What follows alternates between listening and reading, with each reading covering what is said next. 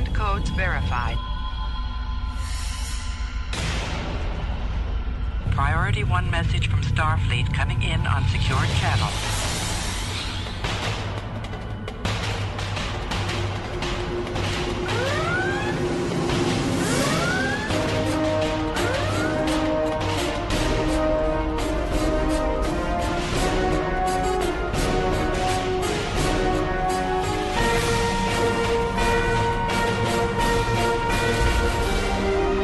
Welcome to Priority 1. And now your hosts.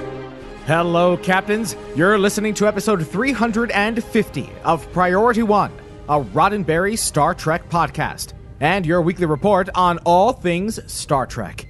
Recorded live on Tuesday, January 16th, 2018, and available for download or streaming on Friday, January 19th at PriorityOnePodcast.com. I'm Elijah. And I'm Kenna. And in the recording studio is our audio engineer, Winters. Howdy, folks. All right, Kenna, why don't you tell us what we've got coming up this week? Well, this week we're trekking out the new Discovery-themed ship models from Eaglemoss, more rumors of a Viacom and CBS merger, and we're asking whether Star Trek still follows traditional storytelling. In Star Trek Online news, the 8th anniversary event is upon us, and we're walking you through some of the goodies that you can get this year. Later, Dr. Hurt is here with another report from the Astrometrics Lab. And on screen, we're discussing the big stuff from Discovery's 11th episode, The Wolf Inside. And as always, before we wrap up the show, we'll open hailing frequencies for your incoming messages. Captains, you know we love to hear from you between episodes, so please reach out to us. We're on Facebook at facebook.com/Priority1Podcast. We're on Twitter at Priority1Pod. You can even send us an email via incoming@PriorityOnePodcast.com. Well, Captains, this is the part of the show where I talk about our patrons and those of you that support us from month to month over on patreon.com/Priority1. Because of your support, Priority One keeps the lights on. We're able to upgrade equipment. We're able to improve on the quality of the show and content that you receive from week to week. Now, we understand, of course, that you may not always be able to make a financial contribution, so there are other ways that you can support the show. For instance, give us a like on one of our Facebook videos, or share it with your friends. Invite them to get their weekly roundup of Star Trek news and analysis of Star Trek Online and other Star Trek games right here on Priority One Podcast. Now, speaking of Patreon, we are only $111 shy of our monthly financial goals. Thanks to new patrons like Joshua, Adam, Diana, Starkicker, and Sacha, we've been able to get closer to our goals. Now, Captains, remember, you don't have to contribute anything like $10 or $5. You can contribute as little as $1 a month. Now imagine, if 111 of you contributed just $1 a month, we'd hit our goals. So please consider visiting us over at patreon.com/Priority1 to find out all the perks that we offer to our patrons. And as always, Captains, we are grateful for your ongoing support. Captains, have you ever thought about working with Priority One? Now's your chance. It takes a lot of time and work to compile and edit the show each week, and our dedicated team is stretched a wee bit thin. If you've got experience with audio editing and can spare an hour or two a week, we could use your help. If you're interested, we've got a handy form on our website, or just email us at incoming@PriorityOnePodcast.com. Now let's check out the latest news from the Star Trek multiverse. Jim, what in places? I don't know. Then let's trek it out. During the 2016 New York City Comic-Con event, I was on site and had a first look at the prototype ship models for Eaglemoss's Shenzhou and Discovery. Now, earlier this month, Eaglemoss announced several new additions to the series, with a first look at 10 new renders of ships from the series. In addition to the Shenzhou and Discovery, there are 5 new Federation and 5 new Klingon ships, most of which were seen during the battle at the Binary Stars, the first 2 episodes of Star Trek Discovery on CBS All Access. Now, one ship that is clearly missing from the series is the Sarcophagus ship, T'Kuvma's ship. But friend of the show, Ben Robinson, who works with Eaglemoss, tweeted back in November that in order to do the ship justice, it would need to be larger. And to be fair, a bunch of little coffins would be hard at a small scale, right? I would imagine. I would never call it a foregone conclusion with Eaglemoss, because if they want to make it happen, it'll happen. Yeah, I think with the Sarcophagus ship, a miniature model isn't going to do it justice. It's going to have to be one of the more larger ones. Absolutely. Yeah, the detail on that, because each sarcophagus, because the ship is covered in coffins, right? So you're going to want to print that at a detail that does it justice in some way, shape, or form. And they do not, they, like Kenneth said, they don't mess around. Now, one thing I want to know is, does the Discovery saucer section spin around? Which I think it probably doesn't, because that's a level of complexity to the model. But man, that would be cool. I would want it if it did. I mean, I want it anyway, but like I really, really want it if it would spin around. And you could double as a pizza cutter. If they could make that happen, that would be brilliant. It might be a step too far for Eagle Moss. I don't think that's really their thing, but I would love it if they could make that part moving. The prototype did not spin, but the detail was really impressive because, for instance, there's a part of the nacelle... Warp coils. Yes, the warp coils. You can shine a light through that, and you'll see through it. It's a plastic. It's not cheap plastic. It's a nice detail plastic where you can shine a light and you'll see through the ship. If you follow us on Twitter, go back to October, and you'll see the level of detail that they've put into the ship. But anyway... check that out over at eaglemoss.com. We'll have links, of course, in the show notes. Let us know if you sign up for them. Well, in the past, we've tried to wrap our heads around how Star Trek is really managed. Now, it's fair to say that CBS owns the right to TV, while Paramount owns the rights to films. Now, this has seemingly been a detrimental handling of the franchise, with each one clamoring to profit from the Star Trek name. Well, it seems that TheWrap.com got access to some insider information that parent company National Amusements is interested in merging Viacom, or Paramount in this case, and CBS after 10 years apart. Quote, CBS chairman Les Moonves, who has long resisted talk of recombining the companies, is now open to the possibility, the insider said.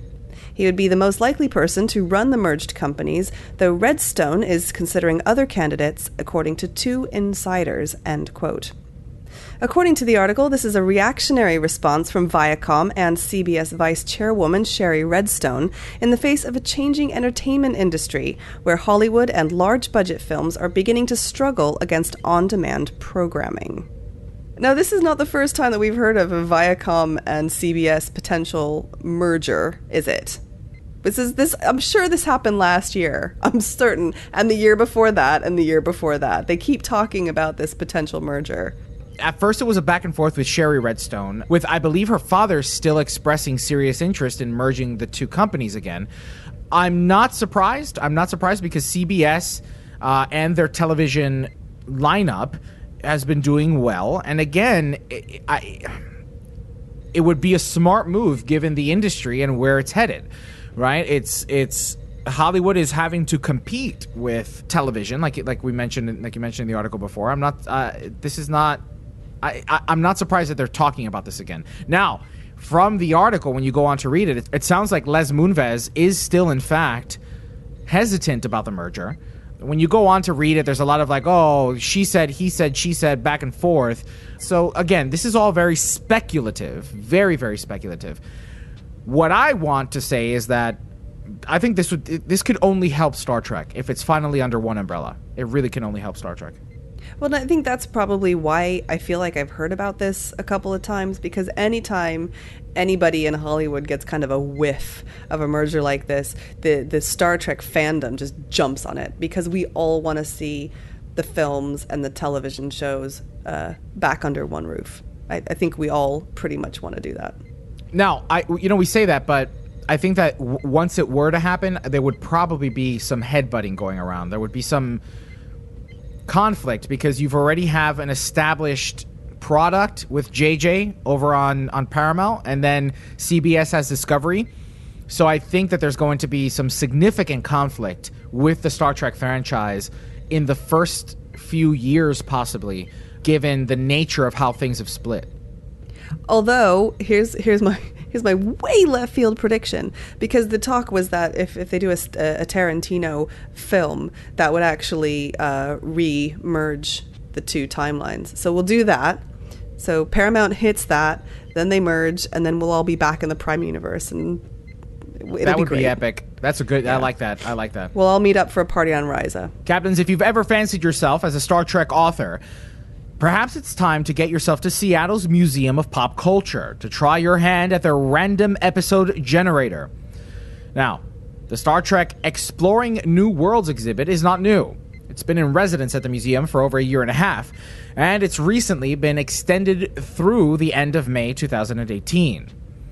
An article this week on niche website The Writing Cooperative highlights how a simple attraction at the end of the exhibit, which aims to have you create your own Star Trek episode, is really a masterclass in creating compelling stories. A wall-sized interactive display walks the viewer through several steps of creating an episode, setting the protagonist, the antagonist, the conflict, the action, the reversal, the second action, and the lesson. Rollers allow you to select from several options at each step. The author of the Writing Cooperative story, Justin Cox, says, quote, "This random episode generator works like a Mad Lib for Star Trek, but the lessons are still valid. These are fundamental story elements. Learning the pieces allows you to pull them out of the toolbox and break them when necessary." End quote. There's a good breakdown in the article of how each of the elements work, if you're interested in reading further. But the question is, does Star Trek still follow that formula? See, I think it's really interesting to look at this in the context of the current Discovery, because I definitely think that in the original series and Star Trek The Next Generation, they definitely did follow roughly this formula. There's a protagonist, some kind of antagonist, a conflict, there's something happens and then something sets them back, then it happens, something else happens, and then they get a resolution and a lesson. So if you listen to Mission Log, it's the messages, morals, and meanings. But as you're sort of progressing through the different series of Star Trek, it kind of is starting to lose that formula. And I definitely think it's worth thinking about with Discovery, because I wouldn't say for a given episode that happens nowadays. I think if we get to the end of the series and take a step back, we could possibly generalize it. But certainly where this exhibit has a very relevant, random episode generator, I'm not sure that it's relevant anymore to the way we tell Star Trek stories today. I agree. I don't think it is either. It's funny because I usually go to sleep watching The Next Generation. And as I'm watching, there are some episodes more than others where I think to myself, oh my gosh, this could be an entire season's arc, right? And I maybe I'm a little more hypersensitive to that now because of Discovery. Because with TNG, most of Deep Space Nine, and most previous incarnations of Star Trek, the story, there was a beginning, middle, and end, and the ship, as we've said before, ends up where it started. This is exciting. You know where this could be really exciting is in something like Star Trek Online's Foundry, right? Because those missions really need a beginning, middle, and end in most cases. You don't really want a cliffhanger. You don't want a story arc unless you're Tony Hunter and his and his arc. Yeah. You can't remember what it's called, can you? No, I can't. He's gonna be so mad when he gets back. Sorry, I interrupted you. Go on. But yeah, no, it's just interesting. It's interesting. I encourage you to watch older episodes of Star Trek and try to, what the challenge should be. That's really what it should be. Is that the challenge should be watching an older episode of Star Trek and then making a prolonged story arc. Now, Star Trek Online does do this. That they do, right? Because an entire season will be an arc built off of one or two episodes from TNG, right? Like the Iconians, for instance, So Star Trek Online does do this. I think that should be the challenge. Pick your favorite episode of TNG, and why would you like to see that be a season arc? And I mean, it gets a little more complicated than that. And one of the things that I loved about his Justin Cox, the author of this sort of commentary article, one of the things that I loved about what he said at the end of the article was where he said that learning the pieces allows you to pull them out of the toolbox and break them when necessary. And I think that Star Trek probably does that a little bit of the time. But on the whole, it's actually totally relatable. It's, you know more or less what to expect until we get to Discovery. And Discovery is just really sort of throwing out all the rules for me.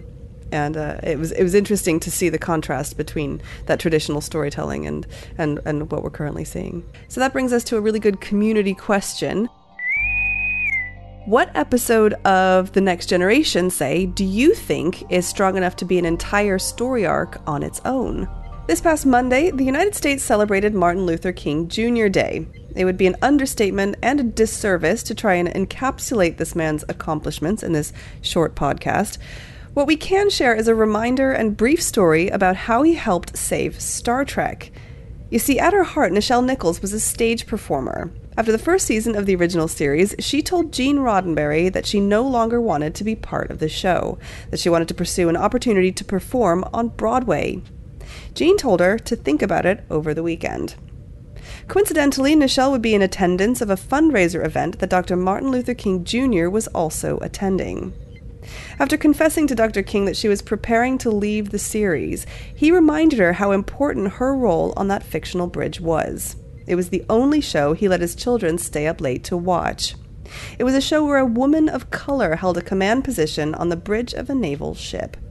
She was an inspiration. She couldn't leave. And the rest, as they say, is history. Well, Captains, that wraps up this week's roundup of Star Trek news. Now, let's find out what's going on in gaming. Computer status report. Status. Incoming message.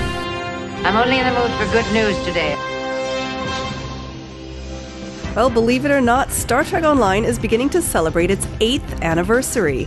That's right, Captains. For 8 years now, we've been able to log in and live out our fantasies of commanding our own starships and being a part of the Star Trek mythos. In celebration, Cryptic has begun giving away special gifts to players. Between January 15th and January 23rd, players can claim a free item in the game. Each day the item changes, and for an update, you can visit the blog post in our show notes for that day's prize. Speaking of prizes and games, the Omega Molecule Stabilization game is back. Woohoo! When you accept the daily mission from Q, you'll head to 3 zones where you must stabilize the Omega particle. In order to receive the daily rewards, Q doesn't care how many points you score. However, if you want to grab some special Omega upgrade kits, you'll want to score as highly as possible. As in previous years, you'll also be able to play the Party Patrol, where you'll run around Starfleet and Klingon Academy to catch tiny versions of Q. You'll earn rewards like dilithium ore and marks. Now, of course, the anniversary wouldn't be complete without a new party popper.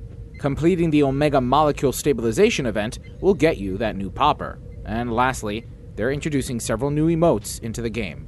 In addition to prizes, a new featured episode titled Scylla and Charybdis will be landing during the anniversary event. The Zenkethi have grown more ruthless, and it's up to a joint task force led by General Martok, Captain LaForge, and Kumarke to stop the genocidal foe. It sounds like they're bringing back a lot of familiar voices into this new featured episode. Now, it should be noted that upon release, Captains level 10 and up will have access to the mission. Then it will go back to its normal place in the mission journal progression. Speaking of the featured episode, the first time you run it, you'll earn 400 prize vouchers towards the new Denorios class Bajoran Tier 6 Interceptor. You'll need to earn an additional 600 anniversary vouchers, for a grand total of 1,000, by playing the dailies from Q. The ship comes equipped with some interesting consoles and abilities, like the Universal Domino console, which boosts phaser damage, accuracy rating, and other performance improvements. The starship trait you can earn is Harrying Maneuvers, that will grant a major increase to accuracy ratings, with bonuses to shield and armor penetration. You'll also have the chance to knock out an enemy's subsystems at random once per second. They're also introducing an experimental weapon called Voice of the Prophets, which can be upgraded like any other standard weapon.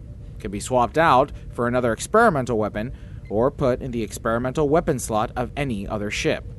Now, it's unclear what exactly the Voice of the Prophets does. The blog doesn't go into great detail, but we assume that it's recordings of us here on Priority One singing. Yep.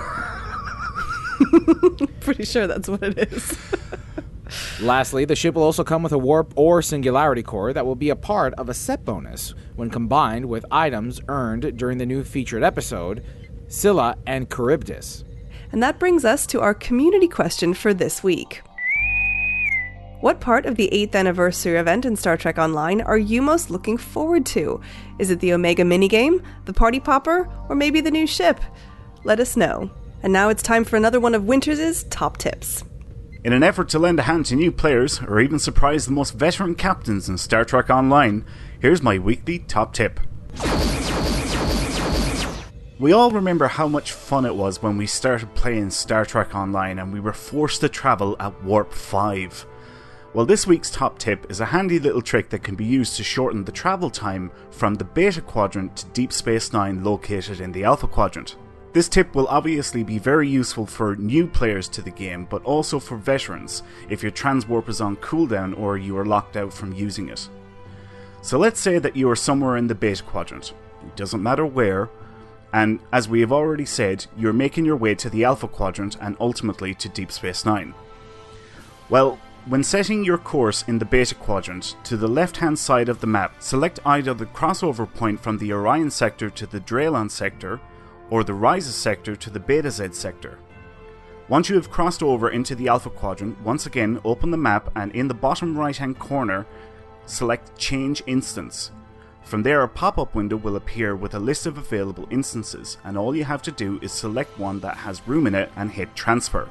After you've successfully transferred from one instance to another, you will now find yourself located just outside Bajor. That's it.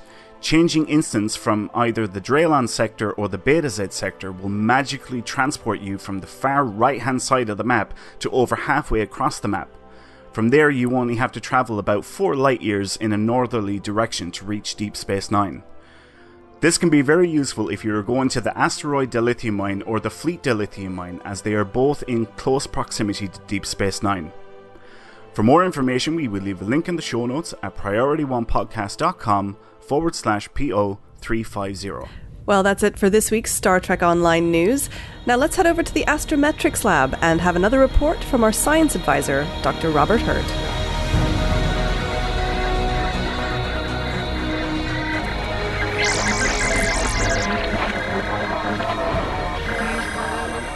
Have you ever thought it would be cool to help discover a planet, or maybe even an entire planetary system? Well, citizen scientists helping out with the Exoplanet Explorers program got a chance to find a new system with 5 planets, 4 of which discovered through the watchful eyes of the contributing citizen scientists. The idea behind citizen science projects like this is that despite everything computers bring to the table in being able to find signals in large quantities of data, sometimes it is the human brain and its naturally evolved ability to look for patterns that can actually uncover signals that computers might miss. The Kepler, in its K2 mission phase, looks for signs of planets orbiting stars by trying to detect faint decreases in the brightness of the star, signaling the presence of a disk passing in front, blocking a little bit of its light. The Exoplanet Explorers program serves up reams of this data to humans who can look through and evaluate and decide whether they think the little wiggles in the light from the star represent an actual transit, voting on whether or not they believe it's plausible.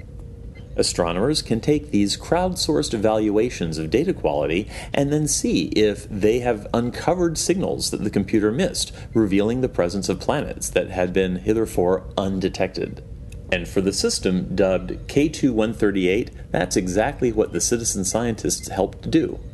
By using their evaluations, astronomers discovered that this system, known to have 1 planet, actually had 5 additional planets orbiting closely to their star. In a number of ways, this system is very similar to the TRAPPIST-1 system announced last year with 7 Earth-sized planets orbiting very close to their star. In this case, the orbital periods of the planets range from about 2.5 days to a little over 12 days. But the planets themselves range in size from about 1.5 times the size of the Earth to over 3 times its size, a size range that astronomers often call sub-Neptunes, being a little smaller than the gas giant Neptune, but significantly larger than a terrestrial rocky world like in our system. They also orbit closely enough to their star that they're going to be pretty toasty warm, not a good place to find liquid water or any kind of life as we know it. Another interesting thing about this system is that all the planets fall into what astronomers would call 3-to-2 orbital resonances. In other words, each planet has an orbital period that's about 1.5 times the period of the planet immediately inside. These kind of resonances probably play a role in keeping the orbits stable for having such large planets spaced so closely together. If you'd like to help explore planetary data signals yourself, we'll include a link to the Exoplanet Explorers program in the show notes. As an Astrometrics bonus this week, I wanted to point you at a pretty cool video that was just released by colleagues of mine at Hubble's Space Telescope Science Center. This video takes you on a 3D tour of the Orion Nebula, seen both in the visible and infrared parts of the spectrum. The movie is an artistic three-dimensional recreation of what we think the three-dimensional structure of the Orion Nebula would be if we could take the flat images from the Hubble and Spitzer telescopes and stretch it out into the proper three-dimensional structure that we're viewing. While I did consult a little bit on the infrared side of these data sets based on the data from the Spitzer and Herschel missions, I really have to tip my hat to my colleague Dr. Frank Summers and his team for pulling together this amazing animation after several months of very hard work. We'll of course have links to the video in the show notes. That wraps it for the Astrometrics report this week. Now let's go see what's on screen. On screen. And again, a big thanks to Dr. Robert Hurt for this month's Astrometrics report. Now, let's check out what's on screen. Episode 11 of Star Trek Discovery is The Wolf Inside. This episode begins with a lengthy voiceover from Michael Burnham, who is finding it difficult to maintain her composure while in command of a Terran ship. She takes solace in her relationship with Ash Tyler, and not much else. The ISS Shenzhou is called by the Terran Emperor to eradicate the rebel scum. The Firewolf and his followers, leaders of the Alliance against the Empire. Burnham seizes the opportunity to do some good in the Mirror Universe, and she and Lieutenant Tyler beam down to the base, alone. On the base, the Firewolf is revealed to be Mirror Voq. Mirror Sarek is there as an advisor, complete with goatee, and Burnham works to gain Voq's trust and learn the secret of how he allied the races of the galaxy. But Lieutenant Tyler is triggered, literally, by Voq's references to Kahless and attacks him. Burnham, with Mirror Sarek's support, convinces Voq to let them go, and plans to let them escape before destroying the camp as ordered. But Burnham takes too long. Ash Tyler reveals himself to her as Voq and tries to kill her. Mirror Saru saves her life, and she has no choice but to execute Tyler by transporter. At the last minute, she sees an opportunity to get valuable information back to her ship. After being beamed into space, we see Tyler being rescued by Discovery and a data chip being pulled from his pocket. No sooner is Lieutenant Tyler gone than a mysterious fleet warps in to destroy the rebel base, long before they would have escaped safely. Burnham watches in horror as her plan fails spectacularly, and it's revealed that the mysterious fleet belongs to the Emperor herself. While the action is happening on the ISS Shenzhou, Tilly has been busy trying to save Stamets by exposing him to the mycelial network. It works, then doesn't, then works again. In the final scene of the episode, we see Stamets walking in a field of the mycelial fungus and meeting up with a Mirror Universe version of himself, who says it's time to get to work. The end. So, compared to last week's episode, I think that it certainly eased my concerns with the direction that they were taking Michael's character. Mm-hmm. I mentioned last week that I was afraid that they were really going to give her a Mary Sue treatment in terms of how her relationship with Ash Tyler would influence her responsibilities as a Starfleet officer. Right. And here we are. There's the moment, this very climactic moment happens between the two of them in her room aboard the Shenzhou, and he completely switches over to Voq in front of her. And yes, you could see the turmoil in her eyes. You can see that it's hard for her to believe it, but she's ready. She's ready to fight him and to kill him when necessary. She switches in that moment the way Dr. Hurt points out that she switches the phaser in the second episode at the Battle of Binary Stars on the bridge of the sarcophagus ship. You know, she was supposed to stun Takuvma, but she doesn't. She kills him because she's so angry and enraged at the fact that he just killed her captain. Here, we saw a very similar switch with her, in my opinion. She was ready. She was ready to... At the moment that he became Vok, I'm pretty sure, from what I saw in her face, she was no longer looking at Ash Tyler and instead was looking at, in fact, Vok. Yeah, she knew, and you could kind of feel the horror that she felt and that sort of inner turmoil, the betrayal and everything else. I'm glad that she hesitated. I liked that little piece of the character because I think that speaks to a softness in her character that I think is really appealing and makes her relatable instead of just, hardcore Starfleet captain I thought that was a really great scene. Did you see that ebb and flow in her? Like, did you see this? Like, it was that obviously in the dialogue she's struggling to believe what's happening, and she's trying to kind of talk him out of it. Like, no, you're just sick. But then there's that moment that she just kind of... she knows she knows it's not Ash Tyler. She knows that's not him. So kudos to Sonequa Martin Green and her performance in that scene because, I mean, you saw a range of emotions in that one scene that was astounding. It's just excellent craftsmanship as an actor and as a performer. I mean, she really showed a spectrum of emotion between denial, then anger, denial, hurt, anger, and then resolve. I'd agree with everything that you said there, but I think Shazad was pretty good as well because there was a clear moment where one minute he was Tyler, and then the next minute, boom, a switch flipped, and he was Vok, and his whole demeanor completely switched, and for me anyway, I could see Vok. It's like as if it was an imprint just put over him. It's funny you mentioned that. I'm sorry, I have to reference theater again, but there's a production of Jekyll and Hyde where Robert Cuccioli is the actor, and if you listen to the soundtrack, it sounds like two different people. He manages to change his voice so drastically between Jekyll and Hyde that it's very impressive. He won a Tony for it, but the consequence was that he also developed nodes, vocal nodules for it. But Shazad does also morph himself between these two characters. I mean, even when he starts to speak as Vok, it's hard to imagine that was Ash Tyler this whole time. You can almost assume that it was dubbed, but it's not. It's him. That's all him. Yeah. The accent. Kenna. I'm sure it'll make it in the bloopers, but they pronounce Kalish.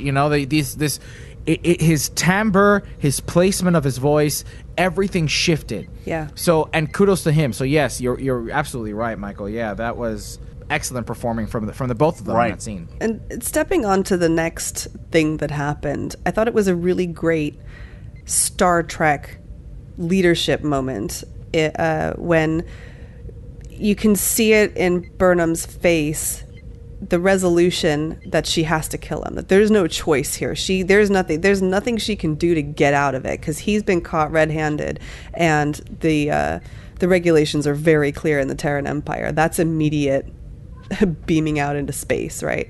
But then she really sells everything that happens afterwards, the feint and the I'm going to do this myself and punching him and facing off with him, all of which gets us to her fulfilling her mission. Mm-hmm. And that in this time where she's like emotional turmoil and the man she loves is not who she thought he was, having to order his death and still fulfilling her mission. That's a great sort of Star Trek leadership story that I really, really loved. Right, because Saru doesn't take time to be like, you monster, you hurt her feelings.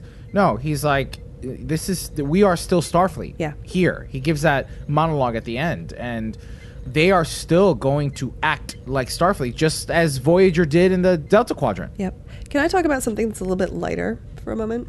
So how great was Mirror Sarek's goatee? I thought that was such a nice touch. I thought it was just that whole scene I thought was really interestingly played, and I'm hoping that Sarek gets out of that encampment alive and that we see him again, mirror Sarek, because first of all, well, I said I love the goatee. It was just so cheesy and awesome. But I loved that when he was stood there explaining to Vok why he trusted Burnham, he didn't say why. He didn't explain all the stuff that was going on. He just described her as an outsider. He said that she can be trusted. She's telling the truth. But all the stuff that he saw must have been messing with his mind, because he saw himself as a father figure to Michael Burnham, caring for her, raising her, and he knows that it's not real to him. He knows that it's an alternate reality. I was expecting a more dramatic reaction from Sarek, an almost... Dude, he's a Vulcan. No, I know, but because Michael Burnham is carrying his Katra. Yeah. So, which is his soul, right? Yeah. You know how that scene also could have played out, where Sarek starts talking to Sarek through their Katra. That'd be trippy. I think that would be down in the bowels of Star Trek lore. I think that would be a bit a step beyond for most viewers, I would have thought. But yeah. I love the concept. I think we'll see him again. I think it was left way too, it was, I know it was a small moment. It was only a couple of minutes, but it was left way too open-ended. I think we'll see him again. No, hang on a minute. We haven't actually talked about Stamets at all. I honestly, I'm just going to say it. I don't know what to make of the end. I don't at all know what to make of the end when he meets himself in the field of fungi. Because, so here's my thing about the Mirror Universe so far. I tend to think of the Mirror Universe as being like, everybody's evil. It actually seems a little more muddy than that. I think it seems a little more nuanced, because where we've met, for instance, Mirror Sarek seems fine. And Mirror Stamets seems kind of the same as normal Stamets, because normal Stamets is kind of a jerk.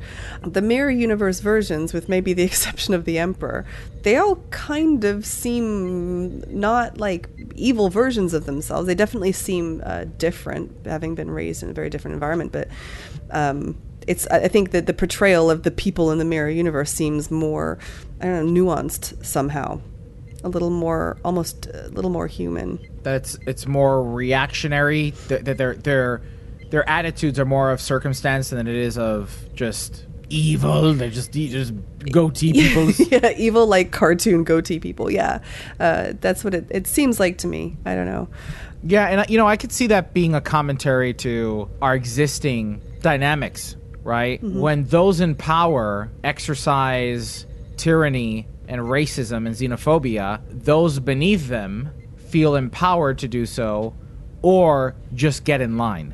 Yeah. Right? It's not a caricature of villainy, but in Discovery, as it has been in depictions past of the Mirror Universe. Yeah. But in Discovery, like you say, it is nuanced, right? Like these people, when she comes off of the bridge and he's dead, Connor, they react to it. It's like, oh, okay, all right, now I have to impress the captain again.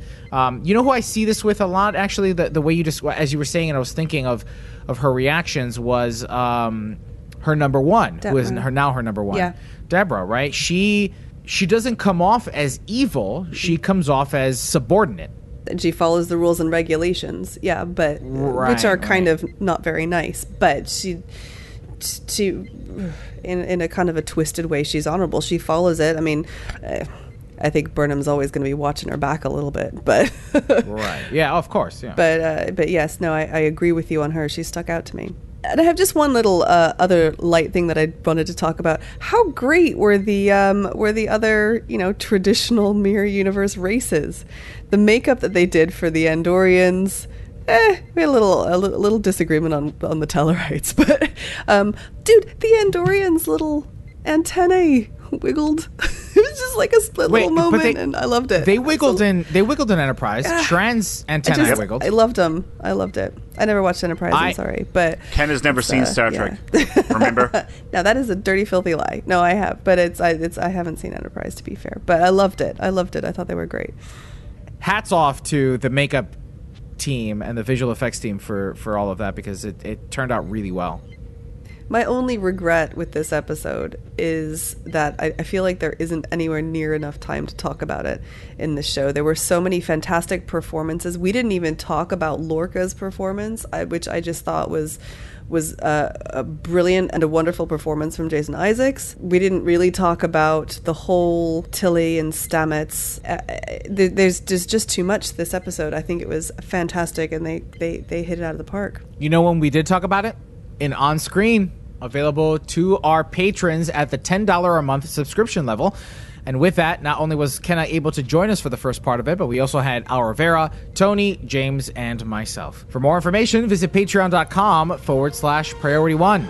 Now let's open hailing frequencies and see what's incoming. Message coming in, sir. Hailing frequencies. Open. See, we are getting to know each other. Well, Captains, this is the part of the show where we open hailing frequencies for your incoming messages. Episode 349's community question was, will an integration into Amazon's ecosystem entice you to subscribe to CBS All Access? From PriorityOnePodcast.com, Chiyo Umiko says, I am already subscribed to CBS All Access, #P1 sign up, but I began to think about what you said, Elijah, because I am too not happy with the interface. But I don't have Amazon either, so I think I'd rather keep my CBS All Access interface versus the Amazon one. But I love that there are two ways now for people to do this.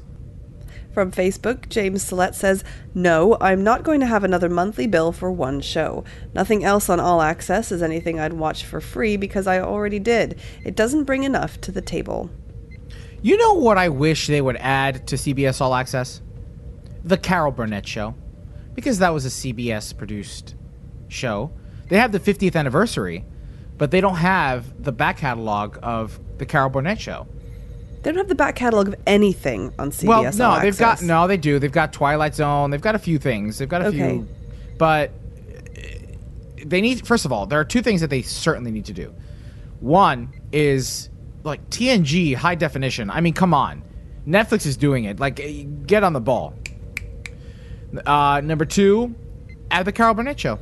And then I'll finally be at ease. Here's a question.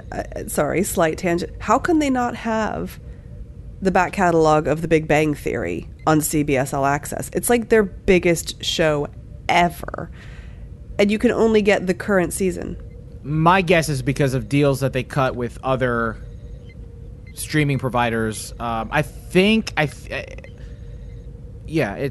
I'm just going to leave it at that. I discovered that because I was looking for... I don't watch The Big Bang Theory, I'm sorry. But I discovered it because I was looking for that one episode that Will Wheaton was in where he shouted something mean because he turned up at the Star Wars premiere in a Star Trek uniform in the episode Live Long and Suck It. I was looking for that episode, but I couldn't find it because they don't have it on CBS All Access. Speaking of Will Wheaton, another slight tangent. If you are a fan of reading, even if you're not a fan of reading, but you love pop culture, you love video games, you love the 80s and 90s, download the audiobook for Ready Player One or pick up the book and read it. Will Wheaton is the narrator for Ready Player One, and he does a spectacular job. I had first started reading it on the flight to California, and I fell asleep, and I thought it was because of Will Wheaton, but then somebody really recommended. Somebody was like, "No, stick with it and watch." Will Wheaton starts using his voice. He starts to make up voices and gets really into it. And I had a long drive this weekend, and I didn't want to stop. I didn't want to stop driving. I would have either kept going through to Canada or kept driving south to Florida just to finish the book. So I highly recommend it. Just for this plug, we'll put the link in the show notes, an affiliate link in the show notes for Amazon.com if you're interested in purchasing it or grabbing it from Audible.com. From Twitter, @PoisonFox says, I cancelled CBS All Access and will be using Prime once my sub goes away to watch the last 2 episodes. The Xbox app finally works better than the first half, but the Android app is terrible. From Twitter, Drogan says, I've been considering switching. I use Amazon a lot, and its quality tends to be superior to what I've experienced through CBS's own app. See, I use Amazon a lot as well, but I still am going to stick with the CBS one. I don't know why. I feel I've gone to the trouble of downloading it. But I don't understand the channels within Amazon, I'll be honest with you. Maybe I'm showing my age, but I just don't quite get it. I would rather have a standalone and do it that way. I can't comment on any of this because we don't get CBS All Access over here, so yeah, whatever. Oh yeah, it's just Netflix for you, isn't it? Yeah, now, baby. I wonder if you would get it through Amazon Prime, though. That's probably a good point. I do not know. This week's Twilight Tuesday winner is our very own Brandon Parker, replying to Twitter, one of these people has a dress that has space on it. The other is Kenna. That's a little play on words there, because it's a picture of me and Laura Milroy, who was dressed up as what's her name from What Are Little Girls Made Of, in the green and blue jumpsuit that's very cut out. It's very revealing, and I was wearing my big Picard's painting maxi dress. Yeah, so it's a play on words, a dress that has space on it because it's full of cutouts. Yeah, so. I actually seen this replay. I thought it was very very good, and I got a good giggle out of it. And of course, we once again took to Twitter as well for our weekly Survey Sunday. How do you feel about Star Trek Discovery heading to the Mirror Universe? And out of 28 votes, 82% said love it. Hashtag 80s slow clap. 11% said too soon. Hashtag too soon to lick boots. And 7% said not happy. Hashtag clean shave forever. Well, that wraps up episode 350 of Priority One, a Roddenberry Star Trek podcast. For more great podcasts like Mission Log and Women at Warp, visit podcasts.roddenberry.com. But before we go, here's a reminder of our community questions for this week. What episode of The Next Generation do you think is strong enough to be a story arc on its own? And what part of the 8th anniversary event are you most looking forward to in Star Trek Online? Is it the Omega minigame, the Party Popper, and maybe it's the new ship? Let us know. Captains, you know we love hearing from you. Leave us a comment on our website at PriorityOnePodcast.com, on our Facebook page at Facebook.com/PriorityOnePodcast, or tweet us via @PriorityOnePod. Don't miss a thing from the Star Trek multiverse. Catch our episodes every Friday by pointing your favorite podcast app to feeds.PriorityOnePodcast.com. You can even join in on the fun while we record our episodes live on Tuesday nights at around 11 p.m. Eastern on Facebook. Keep an eye on our social media channels for details. And if that wasn't enough, you can join us in Star Trek Online in the Priority One Armada. If you're interested, just head over to PriorityOneArmada.com and sign up today. And don't forget that every Saturday night, the Armada takes to our Twitch channel where we review the latest Star Trek Online and Armada news, as well as highlighting some of the amazing members in the Armada. Each week we team up with you, the viewers, and earn things like reputation marks and dilithium. With regular giveaways, there's something for all STO players, new and old. Follow us on twitch.tv/PriorityOne. This episode of Priority One Podcast is brought to you by you, Captains. It's brought to you by you via Patreon.com. To find out how you can support Priority One Podcast on a monthly basis, visit Patreon.com/PriorityOne. Each week, we offer some new content for you to download, exclusively to our patrons. Now, Captains, even if you can't make a financial contribution, there's another way that you can support this show, and that's by sharing it with your friends, or giving it a review wherever you receive your podcasts, like iTunes or the podcast app. It's your support, Captains, that keeps us going.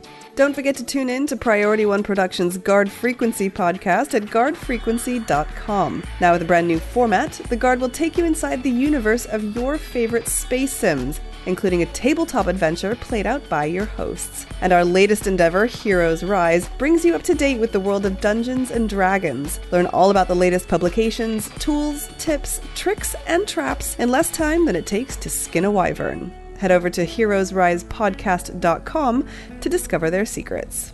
Thanks to our audio team, led by Michael McDonald. with assistance from Brandon Parker and Jake Morgan, along with support from Midnight Shadow 7 of Hollow Sweet Media. And thanks again to Jake Morgan for spearheading our social media endeavors, especially those Title It Thursdays and awesome Survey Sundays. Thanks to our graphic artist and web designer, Henry Pomper. Thanks to the composer of our theme music, Chris Watts. Thanks to our syndication partners, Subspace Radio and Trek Radio. Thanks to Patreon associate producer, Navy Boat Slew. But most importantly, a big thanks to you, the Star Trek community, and our listeners, because without your ongoing support, none of this would be possible for 350 episodes.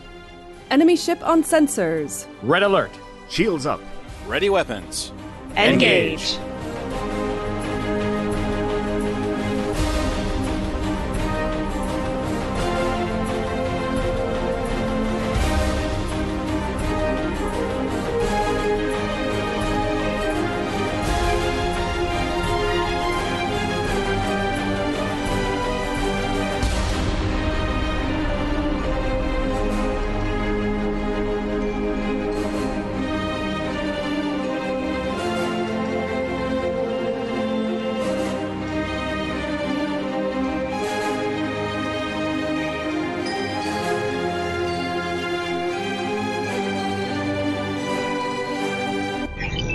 Transfer complete.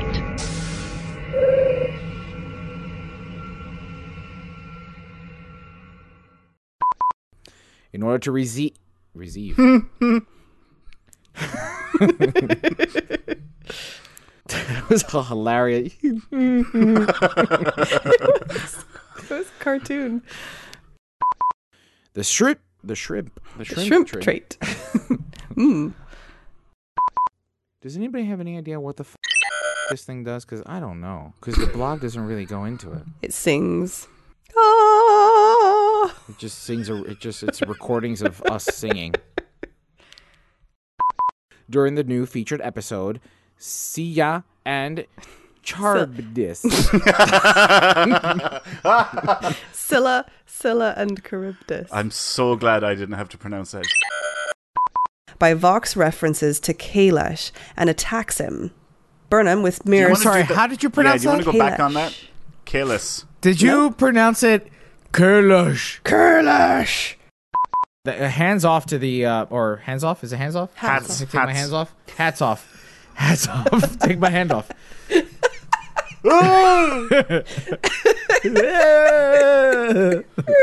Jesus. Okay.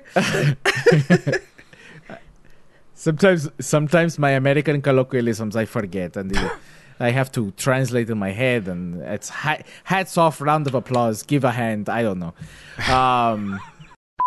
That was terrible. I apologize to everyone involved. Okay, bye.